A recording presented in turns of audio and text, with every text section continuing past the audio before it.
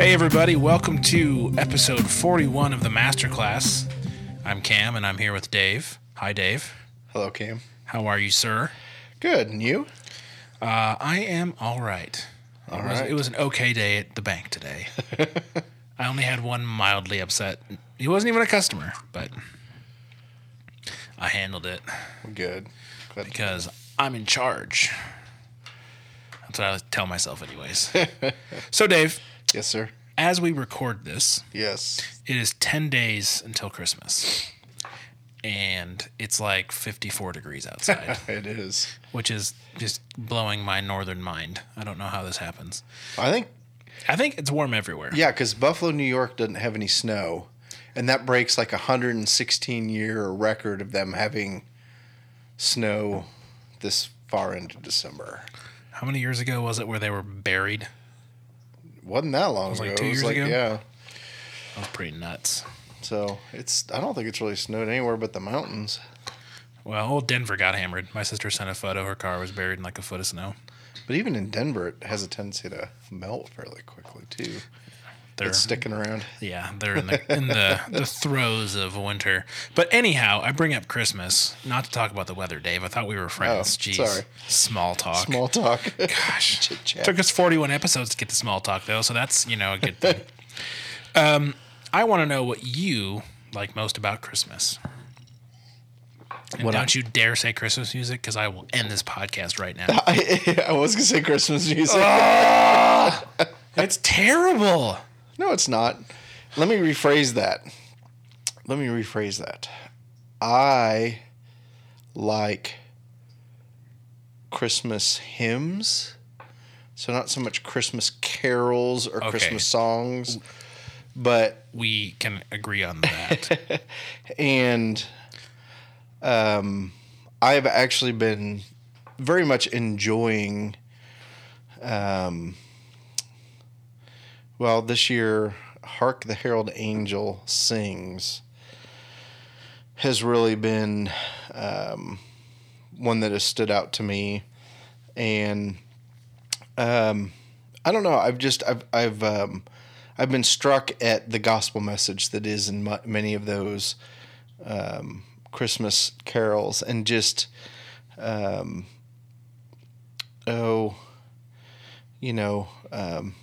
God and sinners reconciled, and talking about born that man no more may die, and just things like that. And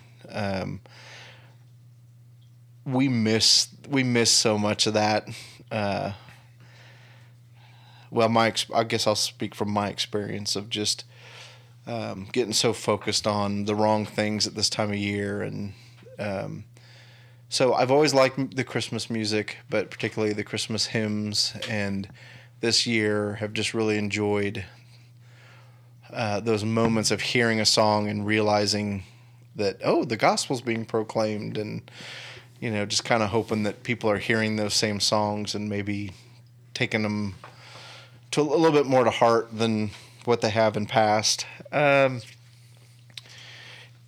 And then I guess there's a feeling that goes with this time of year that just isn't happening with the weather. I know we were kind of joking about that, but normally I kind of like just the fact it's getting cold and there's the possibility of snow, and you can have a fire in the fireplace and things like that. And it's just not experiencing that much this year. You can have a fire outside now. Yeah, go sit in the backyard.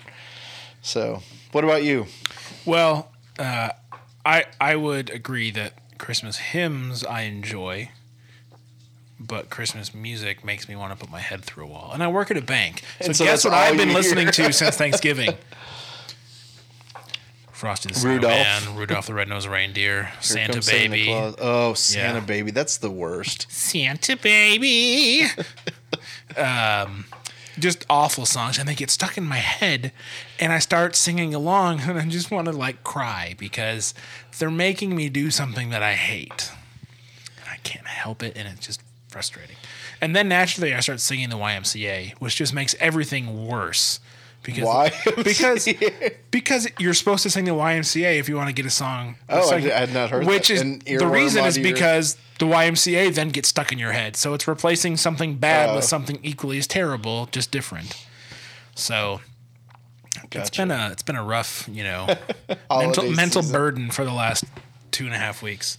But what I'm actually looking forward to is not working for a week. That's a good thing. Yeah, I'm looking forward to that. I get to go home. I've been home around Christmas every year since I left, but this is the first year in 3 that I'll actually be home on Christmas Eve Wow. and Christmas. So I'm looking forward to that, and my whole family will be there. What else am I looking forward to? Hopefully some snow. There should be snow in Michigan. Well, it's been warm there too. So, and I'm getting my wife a cat for Christmas. So, I guess I'm looking forward to that. She's been doing research. It was supposed to be. She's not going to listen to this between now and then, is she? Oh, she already cracked me, Dave. Oh, okay. We were talking about Christmas presents because she got me a GoPro Hero 4 Session, which is just super cool. And I was like, well, I've been doing research on yours, but, you can't have it until we get back from Detroit. Because I'm not going to give her a cat and then be like, see you in 5 days, because that would be cruel. And so she's like, why are you getting me a cat? And I was like, are you kidding me? How'd you know? She was like, oh, I was just kidding. I didn't think you were actually getting me a cat. And then she didn't believe me for an hour. But now she's been doing research on cats and where we're going to go. And I think I might have awoken the beast here. Uh-oh. So I'll report back on that later. All right. Well, Yes. I suppose, unless you have anything further to add, David, I do not. that we should read the Bible. Sounds like a plan. Where are we reading this week? Oh gosh, we've moved on to Matthew 12, verses 1 through 8 this week. I only prepare for Amos, so For Amos? yeah, I don't know where that came from. I'm not sure. Well, I guess we're just gonna have to go with it. Matthew 12 it is. Yeah, because I don't think Jesus said anything in Amos, did he? I didn't say it made any sense. I'm just telling you what I prepared for. Okay, all right. At that time, Jesus went through the grain fields on the Sabbath. His disciples were hungry, and they began to pluck heads of grain and to eat. But when the Pharisees saw it, they said to him, "Look, your disciples are doing what is not lawful to do on the Sabbath." He said to them, "Have you not read what David did when he was hungry, and those who were with him?" Didn't read that the way I wanted it to. "Have you not read what David did when he was hungry, and those who were with him? How he entered the house of God and ate the bread of the presence, which it was not lawful for him to eat, nor for those who were with him, but only for the priest? Or have you not read in the law how on the Sabbath the priests in the temple profane the Sabbath and are guiltless? I tell you, something greater than the temple is here. And if you had known what this means, 'I desire mercy and not sacrifice,' you would not have condemned the guiltless, for the Son of Man is Lord of the Sabbath." Merci beaucoup. That's it. That is it. That is it. Thus beeth Saith the the word of the Lord. All right, Dave. Uh-huh. Other than the fact that the Pharisees are a bunch of Pharisees. Nimrods, who's also in the Bible. A mighty warrior. Yeah. Who saw that one coming? All right. Other than that, there's a key concept or word here that I feel like we should discuss, because a proper understanding of it will lead to a proper understanding of this passage. So, sir, I bequeath you, pray do tell, what is the Sabbath? Oh, my gosh. What is the Sabbath? Bequeath, is that the right word? Beseech. Maybe that's what I was looking for. I don't know. Yeah, I'm not sure. We're going down quick, Dave. So what is No, bequeath means I give to you. I beseech you. beseech you? Good night. I'm so upset at myself. So if we take a look at the 10 Commandments, and if we go to Exodus 20, verse 8, it tells us there, "Remember the Sabbath day to keep it holy. 6 days you shall labor and do all your work. But the seventh day is a Sabbath to the Lord your God. On it you shall not do any work, you or your son or your daughter, your male servant or your female servant, or your livestock, or the sojourner who is within your gates. For in 6 days the Lord made heaven and earth, the sea, and all that is in them, and rested on the seventh day. Therefore the Lord blessed the Sabbath day and made it holy. And so that is where we get the Sabbath, is God created, according to the book of Genesis, God created the earth in 6 days, and then he rested on the seventh. And so he asked us to remember the Sabbath and to keep it holy.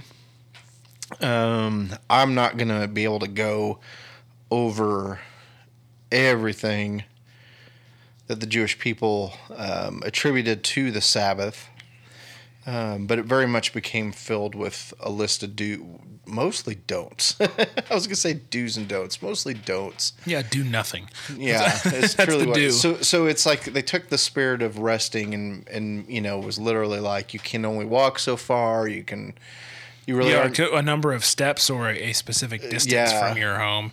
And I think even to the point, too, that they ate leftovers on that day. Yeah, they didn't cook on that day. Yeah, they made everything on, which isn't a bad thing. But the Sabbath became, God created it for rest. He created a 6-day work week, and then realized if we work every Take that, America, a 6-day work week. Yeah.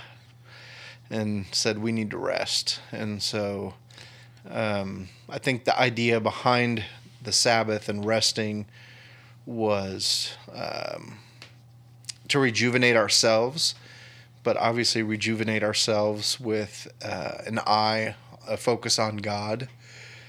And he intended it for our well-being, and it really, much like just about anything that he gives to us human beings, we have a tendency to distort it and to turn it into something that he never intended it to be. So I believe we call that pivoting in the startup culture, Dave. We're gonna go down a track, and when we realize it's not working for us, we pivot. And we change. Gotcha. Yeah, it's also known, in the Bible as sinning, but whatever. Not a big deal. All right, so I personally want to focus on this idea of Sabbath for a while here, because I think that I won't speak for other people.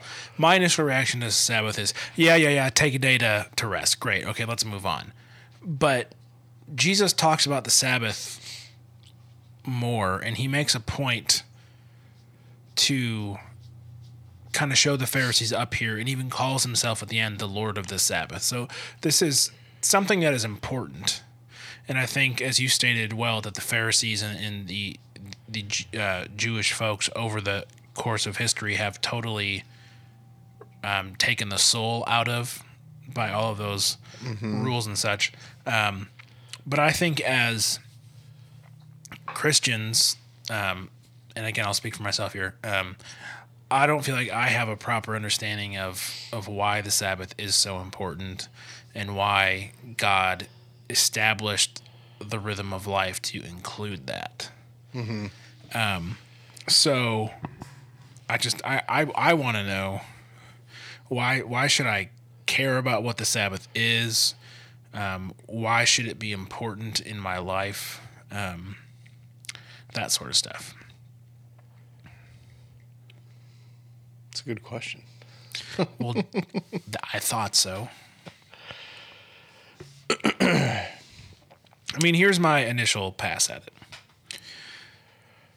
It's important because God did it. So therefore, if we want to be like God, we should also do what God does. And if God needs rest, then surely we need rest. Physically, emotionally, spiritually even. But this idea of one day a week where we just kind of drop everything, That seems like the common excuse would be, I'm too busy, I can't do that. So I'm trying to as a, what is this, the 21st century Yeah. American caught up in the busyness of life as we know it. How do I take something that kind of counters my experience in life and embrace it? Yeah, and I even think one of the things we talk about, in addition to the Jews making all these laws and all these rules related to the Sabbath, I think they had a better concept of what needed to be done in terms of the rest and making, because it's not just about rest. He says, remember my day and make it holy, keep it holy. I'm going to go with keep it holy because he's probably the one that makes it holy. And again, this is central to the creation story. It was something God did from the very, very beginning. So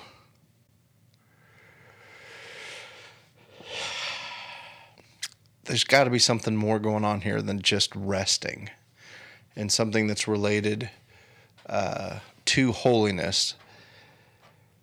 And I don't know. It's much of what we talk about wanting this podcast to be is to talk about how what Jesus said and how it relates to us today. And I'm not thinking that watching football is necessarily a bad thing on Sunday, because it's one of my favorite things to do on a Sunday afternoon. Or turn NASCAR on and fall asleep to the sound of cars going around the track. And so, because the other thing is that we go to church on the Sabbath. And I'm even like, it's just funny because I just have this like flood of ideas that are just going through my head of what it is that we actually do on this day that God told us to keep rest and to make it holy. School choir concerts. Yeah, exactly. Which is what I did this past Sunday, which kind of annoyed me to no end to be sitting there with a room full of people. So with all that said, I guess what I'm trying to get at is, in addition to the rest that God called for on the Sabbath and going to the church and worshiping Him on Sunday, I have this just sense that He created the day for us to focus on Him, to be renewed in Him, because ultimately that's where rest comes from. That's where, going even back to last week where we talked about being yoked with Christ. And it's just, this is definitely one of those things that I believe we have just lost, is this ability to go to God and allow Him to replenish us. And I know, like I said, there's nothing inherently wrong with so many of the things. And I'm evaluating what I do with my Sundays, taking naps and watching football and eating and going to church. And to be candid, I'm being somewhat convicted of.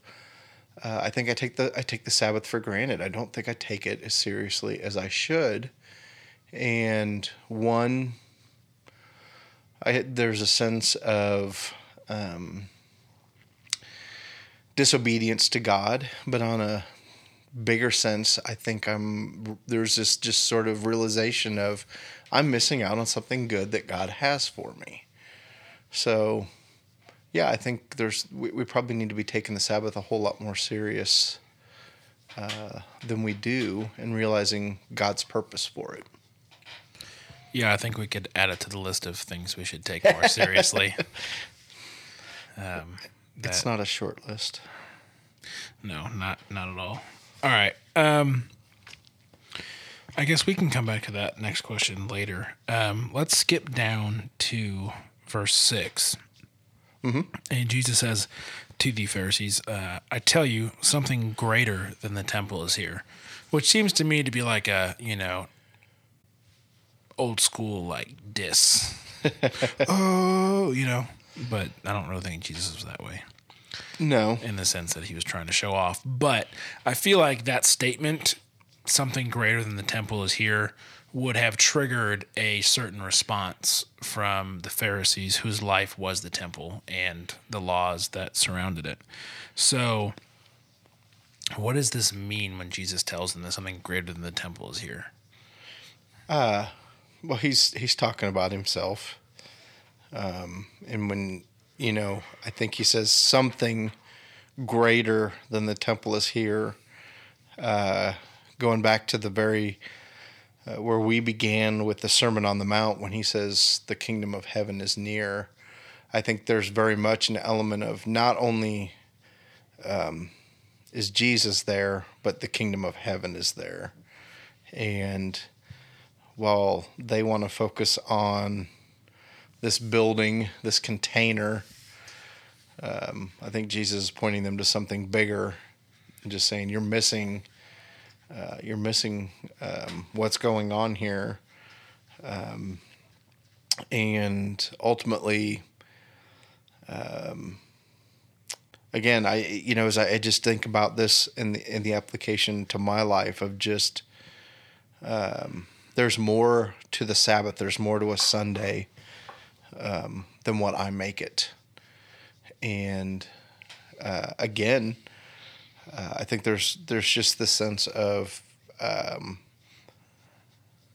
there's something greater than the Sabbath that's available to us. There's something greater available to us than just a day and making it holy. It is that relationship. It is the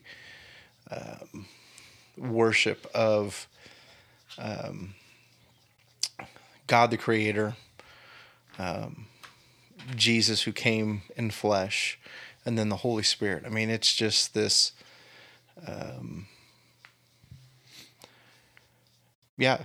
just the awesomeness of God. The veil was torn, and God is available to us in a way that he wasn't available even when Jesus is saying, there's something here there's something greater than the temple here. There's something even greater available to us than, what was going on when Jesus was present there. Yeah, I agree. I want to back up a step. Go ahead. To get back to where you are now. So we're not going to make any progress, but we're going to backtrack and get back to where we are. I think one of the things that just kind of hit me, and this is, I think, thanks to my college education finally coming in handy, is the temple in Jerusalem was the end of a long line of places where God's presence was on earth, right? First, it was in the tabernacle, the pillar of smoke and fire, then the tabernacle, the burning bush. Then they built the temple, and this is supposed to be the representation of God on the planet, where they do the sacrifices. There's the outer court, the inner court, the Holy of Holies. Mm-hmm. And you tie the rope to the guy, and if he dies, you drag him out, all that sort of stuff is the representation of where God convened with mankind. And because of that, it attained this crazy high importance in the Jewish life. Everything revolved around the sacrificial system, which we'll get to in the next verse. And so when Jesus tells the Pharisees, I think, that I tell you something greater than the temple is here, he's saying something greater than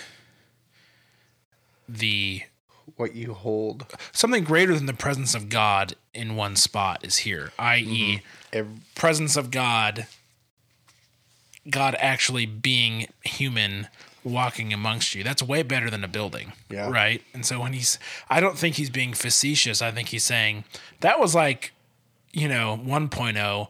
I'm the 2.0. Mm-hmm. I'm a major upgrade over the temple because I'm here with you, like Emmanuel, God with us, right? Mm-hmm. But the Pharisees and the folks that continued on in the Jewish way and did not convert to Christianity are still hanging on to the temple as God's greatest involvement in mankind to this point. And I just think when Jesus says, I'm better than the temple, he's trying to be like, guys, open your eyes. You see the temple, I'm the next phase. You've been looking for me this whole time. I'm right here. I'm better than that because I'm here in the flesh, and they miss it. Mm-hmm. So I think the statement would have had a shock factor that would have probably upset the Pharisees, but I don't think Jesus is saying it out of, shock or trying to get shock value. I think he's trying to say, open your eyes, look and see what I've done. Like his response to John the Baptist's disciples, the blind can see, the lame can walk, the sick are healed.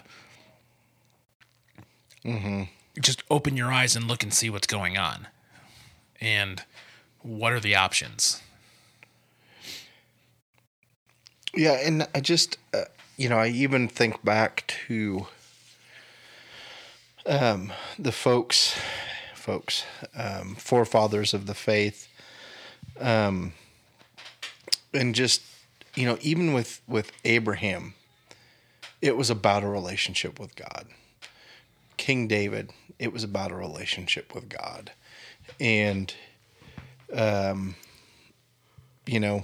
400 years of silence between the Old Testament and the New Testament, where there isn't that sort of tangible religious person, follower of God that we can point to, and over 400 years, maybe even longer. But they've turned this, what God desired to be a relationship, into a list of do's and don'ts, a list of rules. And I get it. Nothing's going on for 400 years. You kind of, we're going to fall into our sinful nature and not do what we should be doing.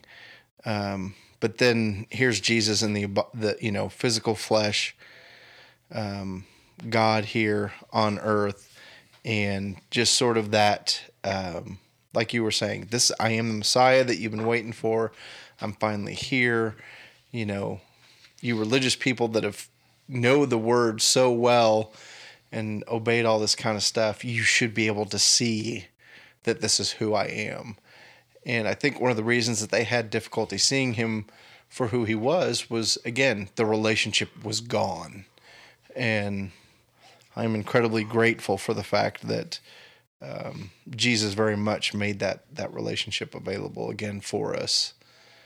And I don't know, I'm taking kind of, again, just what we were talking about with him being the temple, and just going, it's just there's so much more. And oh, by the way, there's even it's going to get even better, And I know we even probably, if you asked me which would you rather choose, the Holy Spirit, to be able to know and see Jesus in the flesh, I'm probably going to go, oh, give me Jesus in the flesh so I can know.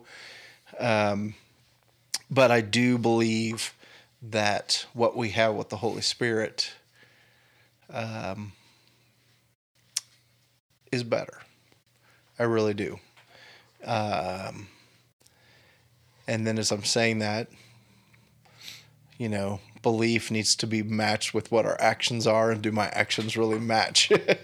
Do I really live like that? Probably not, but that's why I'm here, and that's why we're discussing this and seeking him, because I think he'll continue to draw us near as we seek him and we pursue him. So, all right. He continues, and he says, and if you had known what this means, I desire mercy and not sacrifice, you would not have condemned the guiltless. I feel like we've talked about this before. Yeah. Okay. There's probably another episode related. Because I was having some serious deja vu earlier when I was looking through this. Oh, I thought that was just like a rhetorical question of... No, I can picture in my mind you talking about this, and it's kind of freaking me out. Well, and you know what? I have this... I did remember that we had talked about this, and I have this tremendous fear that when we got to that and started discussing it, that I was going to say something that completely contradicts what we said earlier. And so I was going to say, can we just default to referencing the earlier show where we... I had to listen through 40 episodes, Dave. I'm not doing that. Well, I could probably figure out which one it was that we did that. So anyways, he desires mercy and not sacrifice. Mm-hmm. Now, I'm trying to figure out exactly what he means here, because the Pharisees have caught the disciples in a by the letter of the law sin, right? Mm-hmm. They're harvesting the land or whatever the rule is on the Sabbath, which they can do. Then Jesus quotes the Old Testament from when David did the exact same thing and took bread from the priests, and it was fine. And so he's saying that your type A, over the top, anal retentive addiction to making everything rules is wrong in this instance. And so obviously Jesus appreciates sacrifice. That is part of what he did for us, and it's part of what he calls us to do for him. So it's not like sacrifice is a bad thing or something he does not care about. But when he says that he desires mercy and not sacrifice, you kind of want to question the whole sacrifice piece. So if we know that sacrifice is a part of who he is and who he calls us to be, what does that tell us about mercy? Well, and I think again, as we've been talking about the Sabbath and the Pharisees and what is going on here, it's the relationship is gone. There's not a relationship, and it's about making the sacrifice. And when I say making a sacrifice, it's the burnt offerings to God in terms of... Well, can you even make a sacrifice where there is no relationship? Because I feel like that would just be giving up something. And to me, giving up something and sacrificing something are two very different things. Well, I don't think it's... I guess that's where I think here when it is saying sacrifice, it's talking about, a dove on the altar or a bull on the altar or something like that. And so... Right, but even then back... It should cost you something because it was the choicest of your animals. Mm-hmm. It wasn't just the runt that was going to die in a week from, whatever. But that's not what it had become. Right, but my point is, back then, what was really actually technically called back in the day, when they were in, the wilderness and they were coming out of Egypt, there was that relationship that they screwed up a bunch, but there was a relationship they had with God, and Moses was able to go consult with God and all this stuff. And so the sacrifice had that relational aspect to it. He was leading them, and he was feeding them, and they were responding by sacrificing as he called them to do. And so to me, this idea of sacrifice has to involve relationship because it has to involve love, right? I'm giving up this good thing because I'd rather have this relationship be strong and solid than have this thing, whether it's a cow or an Apple TV or a new car.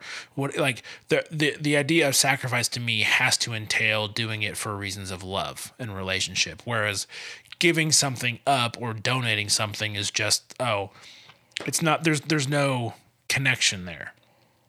There's no connection to me when I go donate my stuff to Goodwill. It's just, I'd rather give it to someone than throw it away, but I'm not doing it because I have a relationship with the person who's going to get my shirts. Mm-hmm. No, it's just, a nice thing to do. I'm giving them up. I'm not sacrificing them, you know? So, Yeah. I mean, I just kind of wonder if that plays a part in this. Because if it does, and then he's saying, I desire mercy and not sacrifice, well, then is that term sacrifice then about what you're saying, what it has become when he goes in and turns over the tables and, Right. you know, the whip and everything, because they've turned it into just a business. Right. And not a relationship. And so does the mercy aspect bring out the relational desire that he wants in us rather than the, well, I'm just going to go cut another bird up because it's Thursday. That's what I'm trying to figure out. Yeah, and I guess that is what, I guess that's what I have interpreted it to become, is that there isn't this relationship here. There isn't this, I guess I'm going to even speculate in that there's not this sense of, oh, I've sinned and I need to be forgiven and repentance and that sort of thing. It's become a ritualistic sort of, I'm just doing this because it's what I'm supposed to do. I'm doing it because it's what my parents did. I'm doing it because it's what my parents' parents did. And so I guess I truly do believe that there is an element of the relationship has been gone. And I mean, there's part of it to me that just goes, God, what, you know, it goes back to the why do you make it so hard? You know, why was there 400 years of silence between the Old Testament and the New Testament and the last prophecy and you coming? And why has it been 2,000 years since you walked on this earth and there hasn't been any new revelation? There hasn't been the second coming. And now, granted, I do think there, you know, as I mentioned before, I do think there's a difference in that the veil was torn and the Holy Spirit was made available to us, and that, again, it's better than we can even comprehend. It's better than walking with Jesus in the flesh by having the Holy Spirit available to us. But again, it's probably a good thing that I'm not God, because I wouldn't do it this way. I don't get why it's so hard and why it takes so much effort, and why there isn't this sort of like, okay, God, I've chosen to pursue you. I've chosen to see you. Just kind of give me something on a daily basis to know that you're around. And you know, and even as I'm saying those kinds of things, it's like God's reminding me of, I gave you my word, you know, and just, I can think oxygen, you know, all the things that he does do. And that's, you know, interestingly enough, random kind of tangent here of just listening to G.K. Chesterton's book on orthodoxy, or it's called Orthodoxy. It's basically his, it's what he put into book form to explain why he believes in Jesus and what he believes. And ultimately, the premise behind all of this is, if you pull your head up and look at the world around you and really pay attention to creation, how can you not but help be in wonder of everything and not see God in it? And I think we're probably even more so guilty of this today with the number of screens that we have in front of our face. I don't know what you're talking about. As we go through the day. There's not 5 of them within this room. So, I don't know if I'm even answering the question at this point, but I do believe it comes down to a relationship versus just doing something because it's what we're supposed to do. And I think that's what Jesus desires. God desires. Yeah, I just had this thought. So, like I said earlier, that I believe that sacrifice only happens in a loving relationship. But I also think that only mercy happens in that same situation. And I think that sacrifice is this idea of, I want to give up something good for the betterment of this relationship, whereas mercy is, you don't have to give that up. it's so sacrifice is the active choice to kind of prove the relationship, whereas mercy to me is the passive, it's okay, you don't have to. And that to me is almost more powerful. Yeah. And so when Jesus says that he desires mercy over sacrifice, to me that's like saying, sacrifice was what it used to be about, but now it's about mercy, which is exactly what Christ has come to bring, which is way harder to do and requires an even greater sacrifice on your part to extend mercy to other people. Because mercy involves acknowledging that everything's not okay, but still extending forgiveness and grace in the midst of that. Mm-hmm. And so while I say that sacrifice is relational and really exists in that state, I think that mercy is an even more daring display of love in a relationship. And so I think perhaps maybe he's trying to, in this very particular instance, open the Pharisees' eyes to it is so much bigger than what you have whittled it down to be. It is not about the temple. It is not about your sacrificial system. I'm going to show you what true sacrifice is about, and then I'm going to even show you what mercy is about. Because yes, even you, can be in the kingdom if you would just open your eyes. Yes. So I would agree. Well, good, Dave. All right. Well, do we want to talk about that last question? Or should we make it more positive? Pardon us, we're going to have an aside here. No, that's... I will have to say this. I have not spent a ton of time really looking over Matthew 12. But every time I read this, I sort of get a kick out of, Jesus just really, just kind of sticking it to the Pharisees a little bit about, have you not read what David did when he was hungry and those who were with him, and how he entered the house of God and ate the bread of the presence? And, just sort of like, I just like the fact that he's like, you guys are missing this. And, this isn't a new thing. I can point to a couple of different things from the Old Testament where this is something you should have picked up on. And even in that, King David, who was a man after God's own heart, he didn't have to have Jesus tell him this or point it out to him. He grasped this concept in that moment of being there with the priest and being hungry and going, "You have anything to eat?" And the priest is like, "Well, all I got is the bread from the presence. It's already been, we put the new stuff up there. The old stuff's been taken down, and it's really not lawful for him to do it."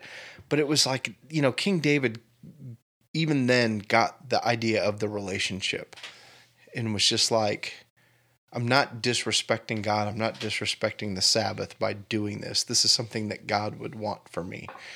And I think all of us, and I'm going to say all of us on this one, would just be so much bolder in our faith if we had that confidence that King David had, of not so much worried about, the law says this and this and that. It's no, in this moment, I know that this is what God would have for me. This is how much he loves me.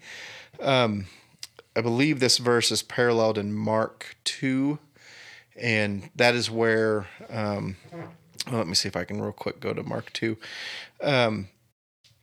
This is where, in Mark 2, he talks about that man is for the Sabbath is for man and not man for the Sabbath. So we get the same story. Jesus is Lord of the Sabbath. So Mark 2:23, and he does it again. Have you never read what David did when he was hungry? And at the very end, he said to them, the Sabbath was made for man, not man for the Sabbath. So the Son of Man is Lord even of the Sabbath. And again, it's what was God's design in this? What was his desire in this? And it was about God creating something for us in that relationship, and not so much about a law that was to be obeyed. Although the law has its purpose and it points us to Jesus, but different story, different conversation, different day. So, are we good to do the last one now, or? Sure. I'm going to ask this in a positive way. Okay. Because I don't want to be a negative Nancy. Mm-hmm. Nobody likes those.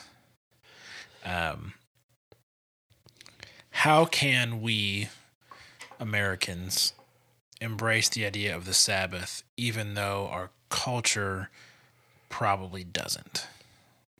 So what can our listeners do to help themselves practice the Sabbath appropriately, even though there are multitudes of distractions that would want them not to? Yeah, I guess first and foremost, church definitely has its place in the Sabbath, and going to church is something that we can do to honor the Sabbath and to draw near to God. And I think it's in the context of we should be there because we want to be there. And again, I get the whole, we've discussed even these kinds of things of doing things out of obedience when we don't feel like it, and God shows up in those moments.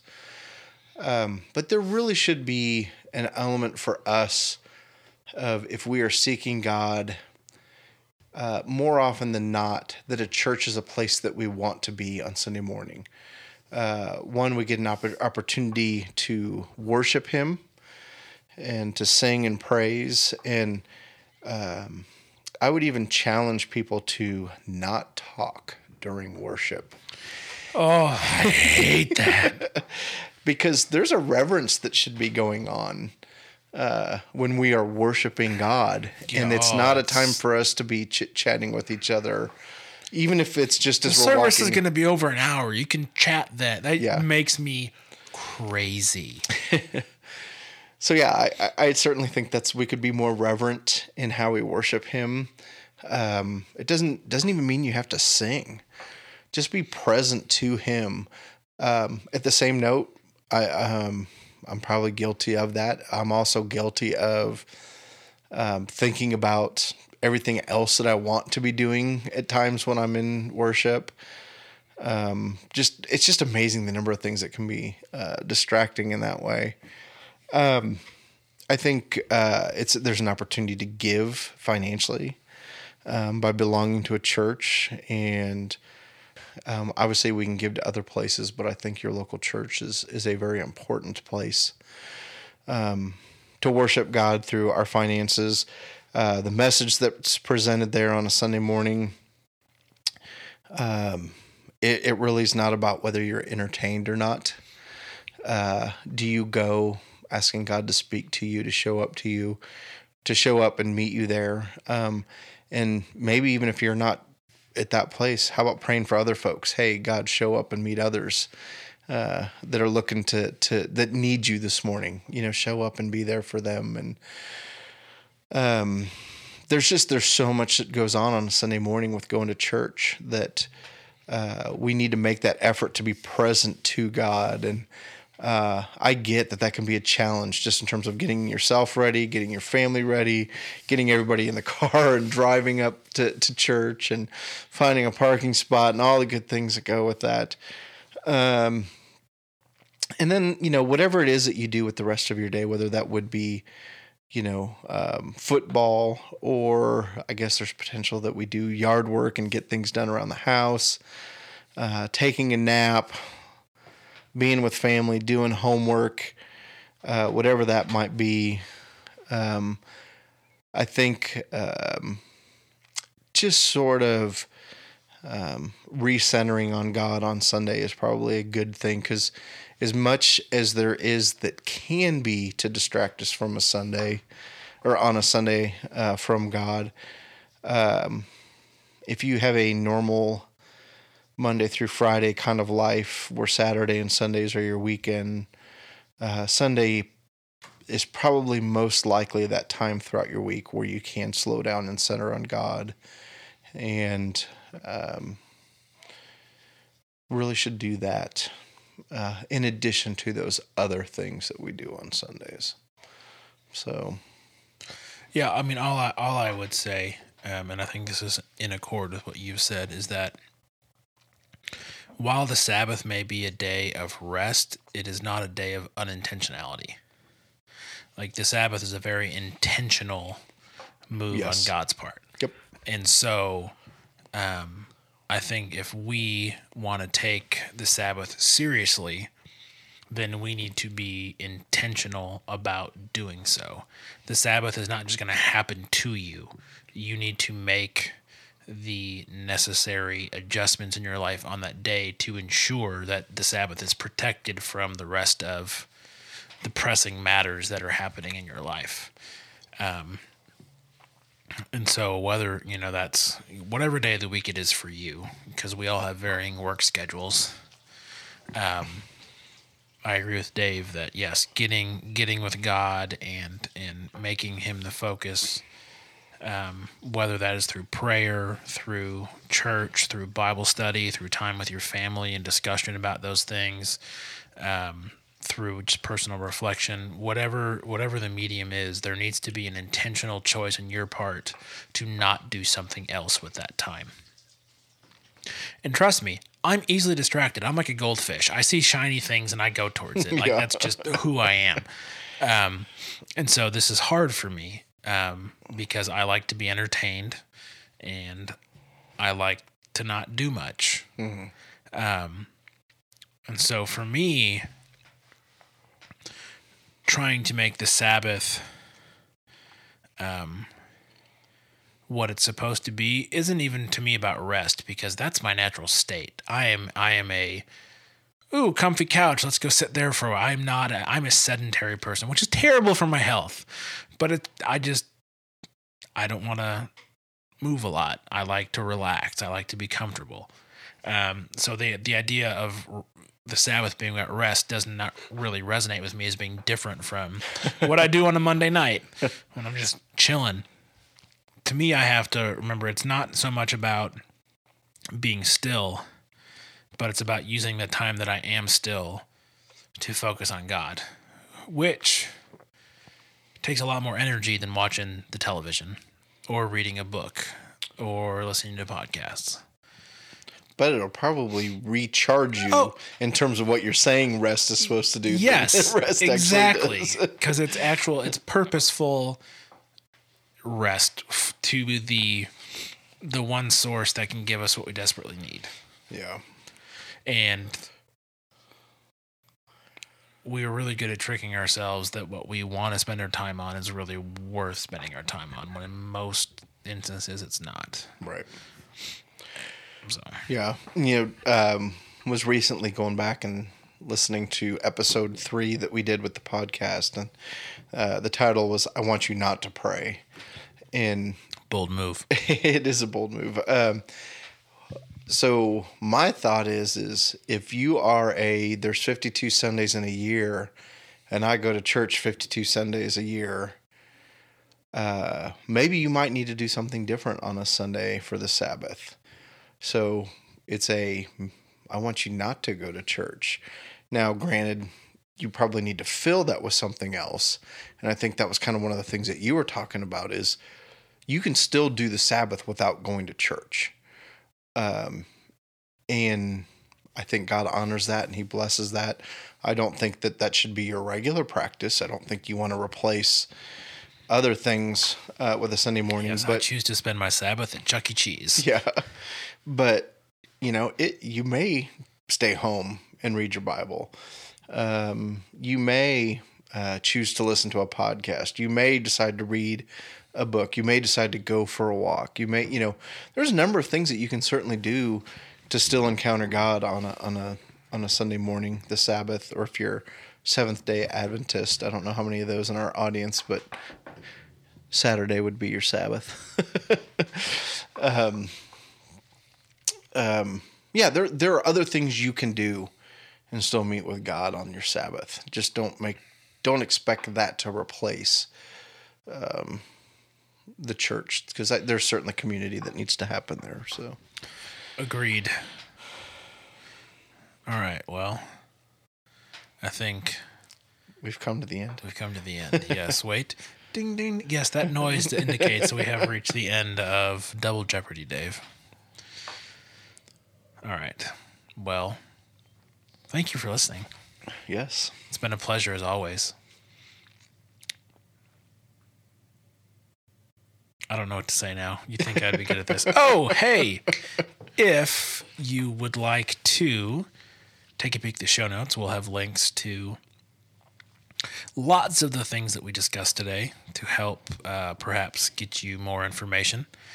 You can go to masterclassfm.com/masterclass/41 if you would like to get a hold of us or share some resources that you are into. You can get us on Twitter at MasterclassFM or email us masterclassfm@gmail.com. And I just now realized, Dave, that listener Nick gave me resources and I totally didn't mention them at the beginning of the show. No. And I feel like an idiot.